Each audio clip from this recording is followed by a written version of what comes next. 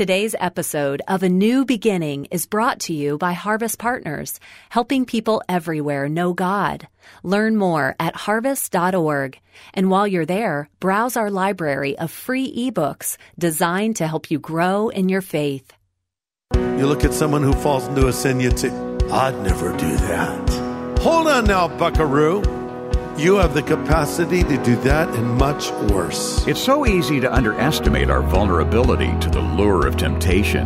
Pastor Greg Laurie has important counsel. The Bible says pride goes before a fall and an arrogant spirit before destruction. And it's when we think, I'll never do that you're trusting in yourself instead of trusting in God.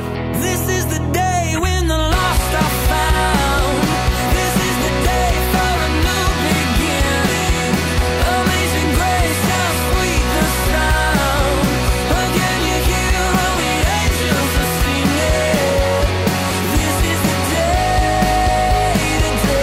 when life begins. So many people made decisions for Christ this past weekend. We had scores of people joining us for SoCal Harvest, Pastor Greg Laurie's live evangelistic event at Angel Stadium. You can get details about the outreach at harvest.org. But we want to follow up with them and provide some solid insight for the rest of us. Pastor Greg helps us walk with the Lord and avoid the temptations that would make us fall. Glad you're along for A New Beginning today as we offer practical insight for all believers.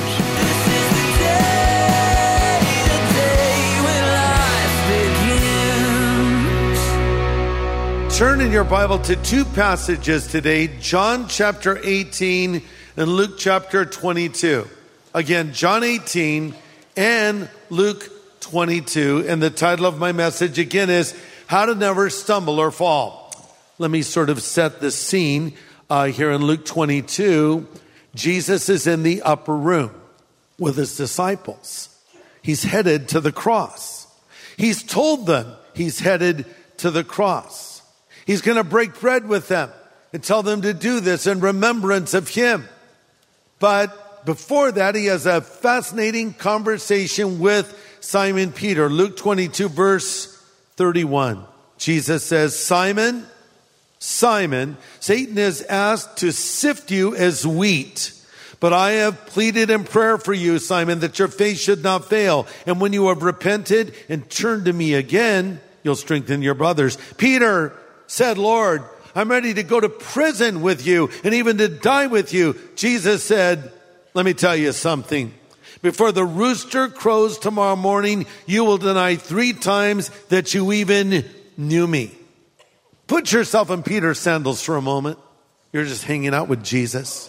He's not his normal jubilant self. He seems very serious, very intense. And then he turns to you and uses your name twice. Paul, Paul, Kathy, Kathy, Greg, Greg, Cindy, Cindy. Satan has been asking that you be taken out of the care and protection of God. Would that freak you out if Jesus said that to you? Freak me out. But Jesus then says, I have prayed for you. And I want you to know that the Bible says Christ lives to make intercession for you at the right hand of the Father. Jesus is in effect praying for you. So the next time the devil comes knocking at your door, send Jesus to answer it. That's what happened here. I prayed for you, Peter, that your faith would not fail, for when you have returned, you'll strengthen your brothers. Returned?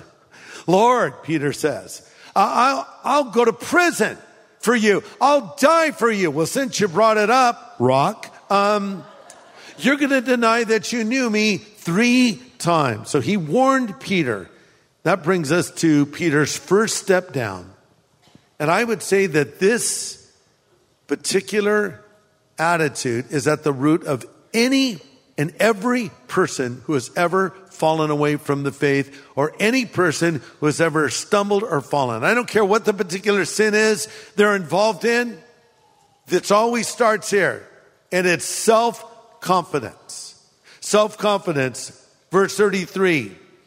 He said, Lord, I'm ready to go with you to prison and to death. Jesus said, Peter, the rooster will not crow this day until you deny 3 times that you knew me. According to Matthew's gospel, Peter added this detail: even if all are made to stumble, I will never be made to stumble. Careful now. You look at someone who falls into a sin, you'd say, I'd never do that. I'd never be unfaithful to my wife. I'd never become an alcoholic. I'd never become a drug addict. I'd never do that thing. Hold on now, buckaroo. You have the capacity to do that and much worse. And it's when we think, I'll never do that you're trusting in yourself instead of trusting in God.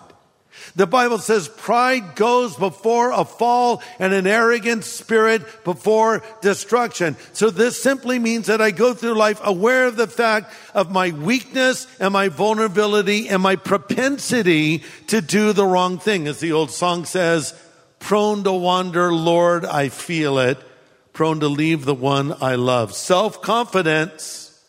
And that leads to the next step down, prayerlessness. Look at Luke 22, verse 39. Coming out, he went to the Mount of Olives as he was accustomed, and his disciples followed him to the place, and he said to them, pray that you enter not into temptation. Now, this place being referred to by Luke is the Garden of Gethsemane. As he was withdrawn from them about a stone's throw, he knelt down and prayed, saying, Father, if it is your will, take this cup away from me. Nevertheless, not my will, but yours be done. When he rose from prayer, he came to his disciples and found them sleeping from sorrow. And he said, why did you sleep? Rise and pray, lest you enter into temptation. So this second sin of prayerlessness was a direct result of the first sin of self-confidence. Jesus said specifically, you guys, you need to pray. And they decided to sleep instead. And so they're sleeping when they should have been praying. And understand this, not praying about something can actually be a sin. It's a sin of omission. A sin of commission is doing what you should not do. A sin of omission is not doing what you should do. Because the Bible says, to him that knows to do good and does not do it, to him it is sin. Well, let's see what happens next. So they're there in the Garden of Gethsemane. They're sleeping when they should have been praying. Here comes the temple guard. And along with them, Roman soldiers. They've got swords and spears and shields and torches.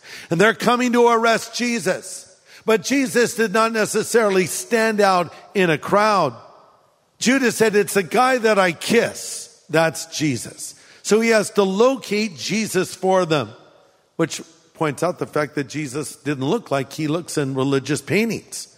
Now, if you look at religious art, you always know who Jesus is. Everybody else's robe is sort of dusty and dirty. He has a very white robe. Just picked it up at the cleaners. And he has a blue sash. That's a blue. Nobody gets the blue sash but Jesus. Sometimes he's carrying a lamb around his neck. Why he would do that, I have no idea. He has the lamb. Or he has the staff. Hey, everybody, here I am, the good shepherd, in case you missed the memo. Now you're saying, are you making fun of Jesus? Of course not. But I am kind of making fun of religious, artistic depictions of him. Jesus blended into a crowd. He didn't glow in the dark. He was not 10 feet tall. He had to be identified. It's a one I kiss. So they're approaching and Jesus says, who do you seek? This is in John's gospel. They said, Jesus of Nazareth. He said, I am he. Now, if you have an English Bible, you might notice the word he is italicized, which means it's not in the original language. So a better translation would be Jesus saying, who do you seek? They said, Jesus of Nazareth. I am. I am. There's power in that statement. It's a claim of deity. It's what God said to Moses at the burning bush. We'll be looking at this together. Moses says, who shall I say sent me? God says, I am that I am. So in a statement of deity, I am, and the Bible says they all fell backwards and landing on top of each other like dominoes, torches flying in the air. That shows he could have gotten out of that situation very easily. He could have said, I am, and you were. Bye. End of story. But he submitted to this, and they take him away, and he's arrested, and he's taken to the house of Caiaphas to be tried. But before that happens, as the guards come in to grab Jesus, one guy named Malchus, probably his first, and Simon Peter, in an attempt to defend Jesus, pulls out his sword and slices off the ear of Malchus. Jesus is like, ay vey. You know, he has to pick the ear up. He puts it back in the guy and he heals him. So the last earthly miracle of Jesus was covering the blunder of a disciple. Pastor Greg Laurie will have the second half of his message in just a moment. Hey everybody, what are you doing this weekend? I'd like to hang out with you at Harvest at Home. What is Harvest at Home? It is a time of worship and Bible study exclusively designed for people that are viewing in from all over the place, so you can be a part of our extended congregation at Harvest at Home. Join us this weekend, Saturday and Sunday, for Harvest at Home at harvest.org. Well, our thanks to our Harvest partners and others who support this ministry for helping to make today's study available. Pastor Greg is offering biblical insight today in his message, How to Never Stumble or Fall. Now we shift over to John 18. I'm reading from the New Living Translation, starting in verse 15. Simon Peter followed Jesus, as did another of the disciples. That would be the Apostle John, the writer of this gospel. The other disciple was acquainted with the high priest, and he was allowed to enter the high priest's courtyard with Jesus. Peter had to stay outside the gate, and the disciple who knew the high priest spoke to the woman watching at the gate, and she let Peter in. The woman asked Peter, "You're not one of that man's disciples, are you?" "No," he said, "I am not." Because it was cold, the household servants and the guards had made a charcoal fire. They stood around it, warming themselves, and Peter stood with them, warming himself. Third step down for Simon Peter. Number one was self-confidence. Number two, prayerlessness. Number three, he was keeping his distance from Jesus. Yes, he was following Jesus, but he was following at a distance, and this distance from the Lord and closeness and fellowship will always be at the foundation of all spiritual regression. Listen to this. A true believer is never happy when they're out of fellowship with God. So if you're out of fellowship with God, if you've sinned against the Lord, you're an unhappy person. If you can't be happy in your sin, that's a good sign. David, the man after God's own heart, sinned big time. We all knew that. And he described the way he felt in Psalm 32 when he said, "When I kept it all inside, my words became day-long groans. The pressure never let up. All the juices of my life dried up. Then I let it all out and I said, I'll make a clean break and I'll confess my failures to God." He's following at a distance. You've seen those TV shows where they'll show you maybe a lion going in for a kill. And lions, I have to say, they're very cool cats, okay? I don't dislike all cats. I like big cats. And so lions, they don't waste energy. They sort of lay there in the tall grass and wait for lunch to come. And so maybe they'll see a herd of antelope. I don't know if it's a herd of antelope. Everything has a title now. It's a flock of seagulls. They were banned once too. Then there's a murder of crow, and there's a pack of dogs and so forth. So I don't know if it's what you call a group of antelopes. I'll look that up later. But they're moving together. Antelopes are kind of funny because they're kind of, they all do the jump, there they are, and the lion's saying that's a lot of work to get one of those. Then there's the one stray antelope following about 20 feet behind. Who do you think the lion's going to go in for the kill on?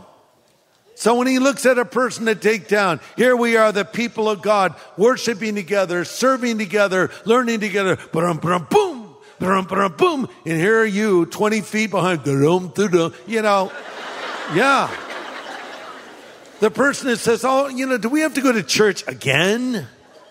Didn't we do that last week? Really? The Bible? Really? Again? Yes, again. The child of God hungers for these things. The compromiser only does it out of duty or obligation. And if no one is encouraging him to do it, they don't do it. You're the person following at a distance. And you end up in that miserable no man's land of compromise where you have too much of the Lord to be happy in the world and too much of the world to be happy in the Lord. Don't be that person. Peter's following at a distance. And then point number 4, he's warming himself at the enemy's fire. Verse 18, they stood around this fire warming themselves. He hoped to go unnoticed in the larger crowd. He was with the wrong people at the wrong place, about to do the wrong thing. Why does it come as a revelation to people that if you hang around ungodly people, they will pull you down? And so you're hanging around the wrong people at the wrong places, and next thing you know, you're doing the wrong thing. Why? Well, you want to fit in. I want to be cool. I don't want to think I'm some, Jesus freak or self-righteous person. Okay. So you're going to do what now? And you find yourself saying and doing things you can't believe you're saying and doing. So here he is at the fire, and now a woman asks him, this is his first denial, you're not one of that man's disciples, are you? He said, no, I am not. Whoa, he just did it. The first thing I would have said if I was Peter was, are there any roosters around here? Jesus said something about a rooster. Yeah, what did Jesus specifically say? You will deny me 3 times. This is denial number 1. Now you would have thought that Peter would have said, hold on, I did the thing I said I would never do. I got to get out of here. No one was holding him here. He could have escaped if he wanted to, but he did not do it. That leads me to his next step down. Verse 25, as he was standing by the fire, warming himself, they asked him again, you're not one of his disciples, are you? He denied it, saying, no, I'm not. But one of the household slaves of the high priest, a relative of the man whose ear Peter had cut off, asked, didn't I see you in the olive grove with Jesus? Your sin will find you out. Oh, yeah, right. Yeah, you were there. I knew I should not have posted that on Instagram. Now, the word had spread. Everybody knew about what happened there in the Garden of Gethsemane. But here he is, still hanging around this fire. Why was he doing it? Simple answer. Write this down. Sin makes you stupid. Doesn't it? Sin makes you stupid. You do things you never thought you would do. You're caught in the vortex of it. And here's Peter now. It's his second denial. Why didn't he get out of there? Good question. And that brings us to the third denial. And here's something you may have missed. Between the second and third denial, there was a 1-hour interval. That's a long time. That's plenty of time to get out of there. But he stayed there. He's compromised now. He's not thinking rationally. And finally, someone says to him, yes, you were with Jesus, and I know you're one of his disciples because your accent betrays you. See, Peter was a Galilean, and the people in Jerusalem thought of themselves as more sophisticated. So he had a sort of Galilean accent, just like we have accents from different areas of the United States. People in Texas, they're a little different thing. They'd say to me, you have an accent. I said, Californians don't have accents. We're like devoid of accents. No, you have the California accent.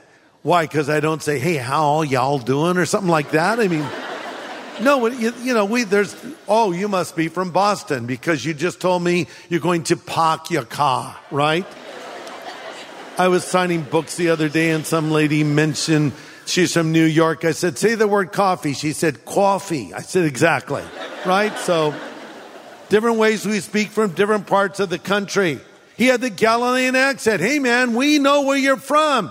And then we read that Peter began to curse and swear, and he took an oath saying, I never knew the man. And guess what happened? At the moment he said that, Jesus was let out of the courtyard of Caiaphas, and he made eye contact with Peter. What kind of look did Jesus give to Peter? I think it was a look of love. And I'll tell you why I think it was a look of love, because Jesus predicted this, right? He said, you're going to deny me, but don't forget the rest of it. When you have returned, you'll strengthen your brothers. Peter, you're going to mess up. Trust me, it's going to happen. Roosters are involved.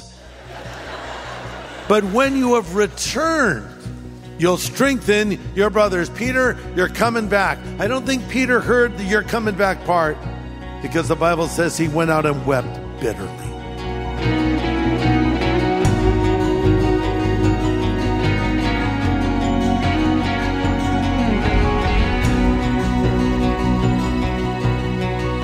Pastor Greg Laurie is showing us the downward spiral in Peter's life that led to his denial of Christ 3 times. We're seeing the steps that lead to backsliding and how to avoid them. And there's more to come as this message continues here on A New Beginning. You know, Pastor Greg, there are certain names that are timeless, and Johnny Cash is certainly one of them. That's right. But his name resonates with you for more than just his music. Sure. Explain that to us. Well, you know, there are certain people that become iconic. I don't know why necessarily they do, because there's been a lot of famous people that have come and gone on the world stage over the years in entertainment and politics and world affairs, etc. But there are certain people that transcend time. Elvis Presley, Steve McQueen, the Beatles. They keep being rediscovered by new generations. And clearly you could put Johnny Cash in that same category. You know, Johnny Cash was popular with the audience of his day, who would be quite elderly now. Then he became popular with Generation X when he did a series of recordings with master producer Rick Rubin. Then he's being discovered today by brand new generations, because it's hard to categorize Johnny. He is a country music star, but he was kind of his own sound. My connection to Johnny goes back to my childhood. When I was living for a time with my grandparents, my grandmother was related to Johnny Cash. As it turns out, they didn't live far from each other in Arkansas, and her maiden name was Stella Fowler Cash. And then she later married my grandfather, Charles McDaniel. So I'm a distant relative of Johnny Cash, and I remember hearing about him when I was a little kid. In fact, my grandfather would be reading the paper, and he would turn over to his wife, my grandmother, and say, Stella, your cousin's in trouble again. And I thought, wait, I'm related to Johnny Cash? That's amazing. But he was such a unique individual, and his story is so human. It's so real. You know, he had his ups and downs, his highs and his lows. He started out with a strong faith in Christ, singing gospel songs out on the fields, picking cotton with his family. It sounds like something from a fictional book, but that was Johnny's story. Then he ultimately recorded in the same studios that Elvis recorded in, Sun Studios in Memphis, Tennessee. And not long after that, he became a superstar known around the world. But Johnny had lapses spiritually. He had drug issues that he struggled with. When he was a young man on the road, he started taking amphetamines to keep up with his hectic pace. And soon it became a problem and an addiction. He had a failed marriage. He had a lot of things go wrong. But Johnny always knew where to turn, and he turned back to the Lord. So we've taken this story, and it's now a movie. Yes, I wrote a book called Johnny Cash, The Redemption of an American Icon, but now it's a brand new, cutting-edge, beautiful documentary film. And guess what? It's coming to a theater near you. Johnny Cash, The Redemption of an American Icon, is going to be what is called a Fathom event. Fathom is an organization that books theaters around the country. This will be in hundreds of theaters, and hopefully it'll be in your neighborhood, and you can go see it. In fact, you can see it with a friend. Here's another cool thing about it, is the gospel is in it. We tell the spiritual story of Johnny Cash. And there's a lot of well-known people who are interviewed that talk about Johnny's spiritual life. Winona Judd is in it, as is Tim McGraw, Sheryl Crow, John Schneider from the Dukes of Hazzard. He's in it as well.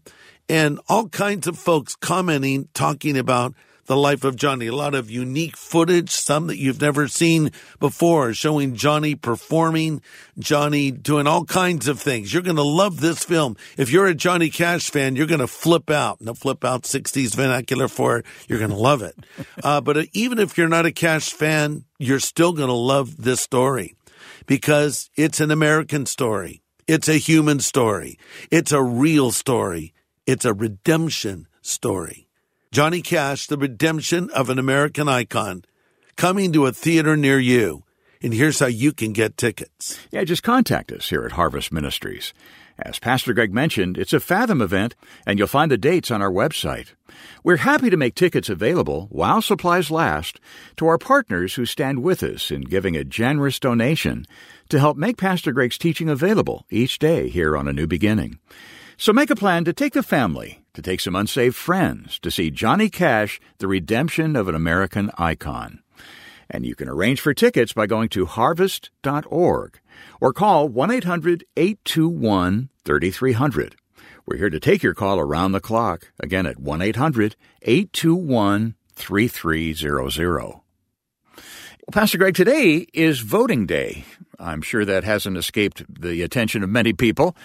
Is it important for believers to engage in that process, to cast our vote in the election? Yes, I think it's very important, and I'll take it a step further.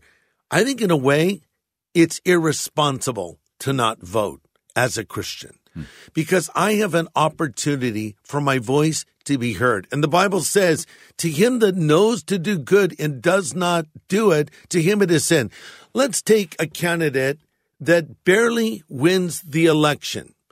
And that candidate is pro-choice. Let's say that candidate supports abortion all the way to birth. Even after birth, this particular candidate might think it's acceptable to take the life of that innocent child. This is reprehensible. What if my vote could have made a difference in that issue?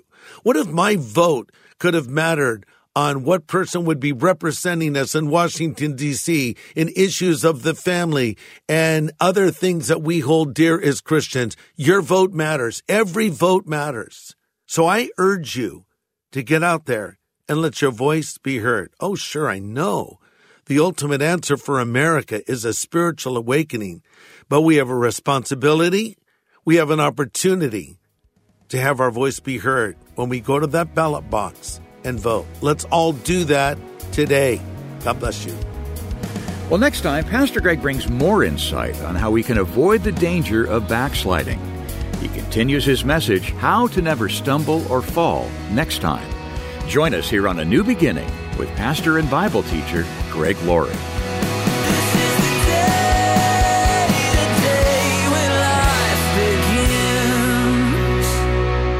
Hey, everybody. Thanks for listening to A New Beginning. This is a podcast made possible by Harvest Partners. So for more content that can help you know God and equip you to make Him known to others or to learn more about how you can become a Harvest Partner, just go to harvest.org.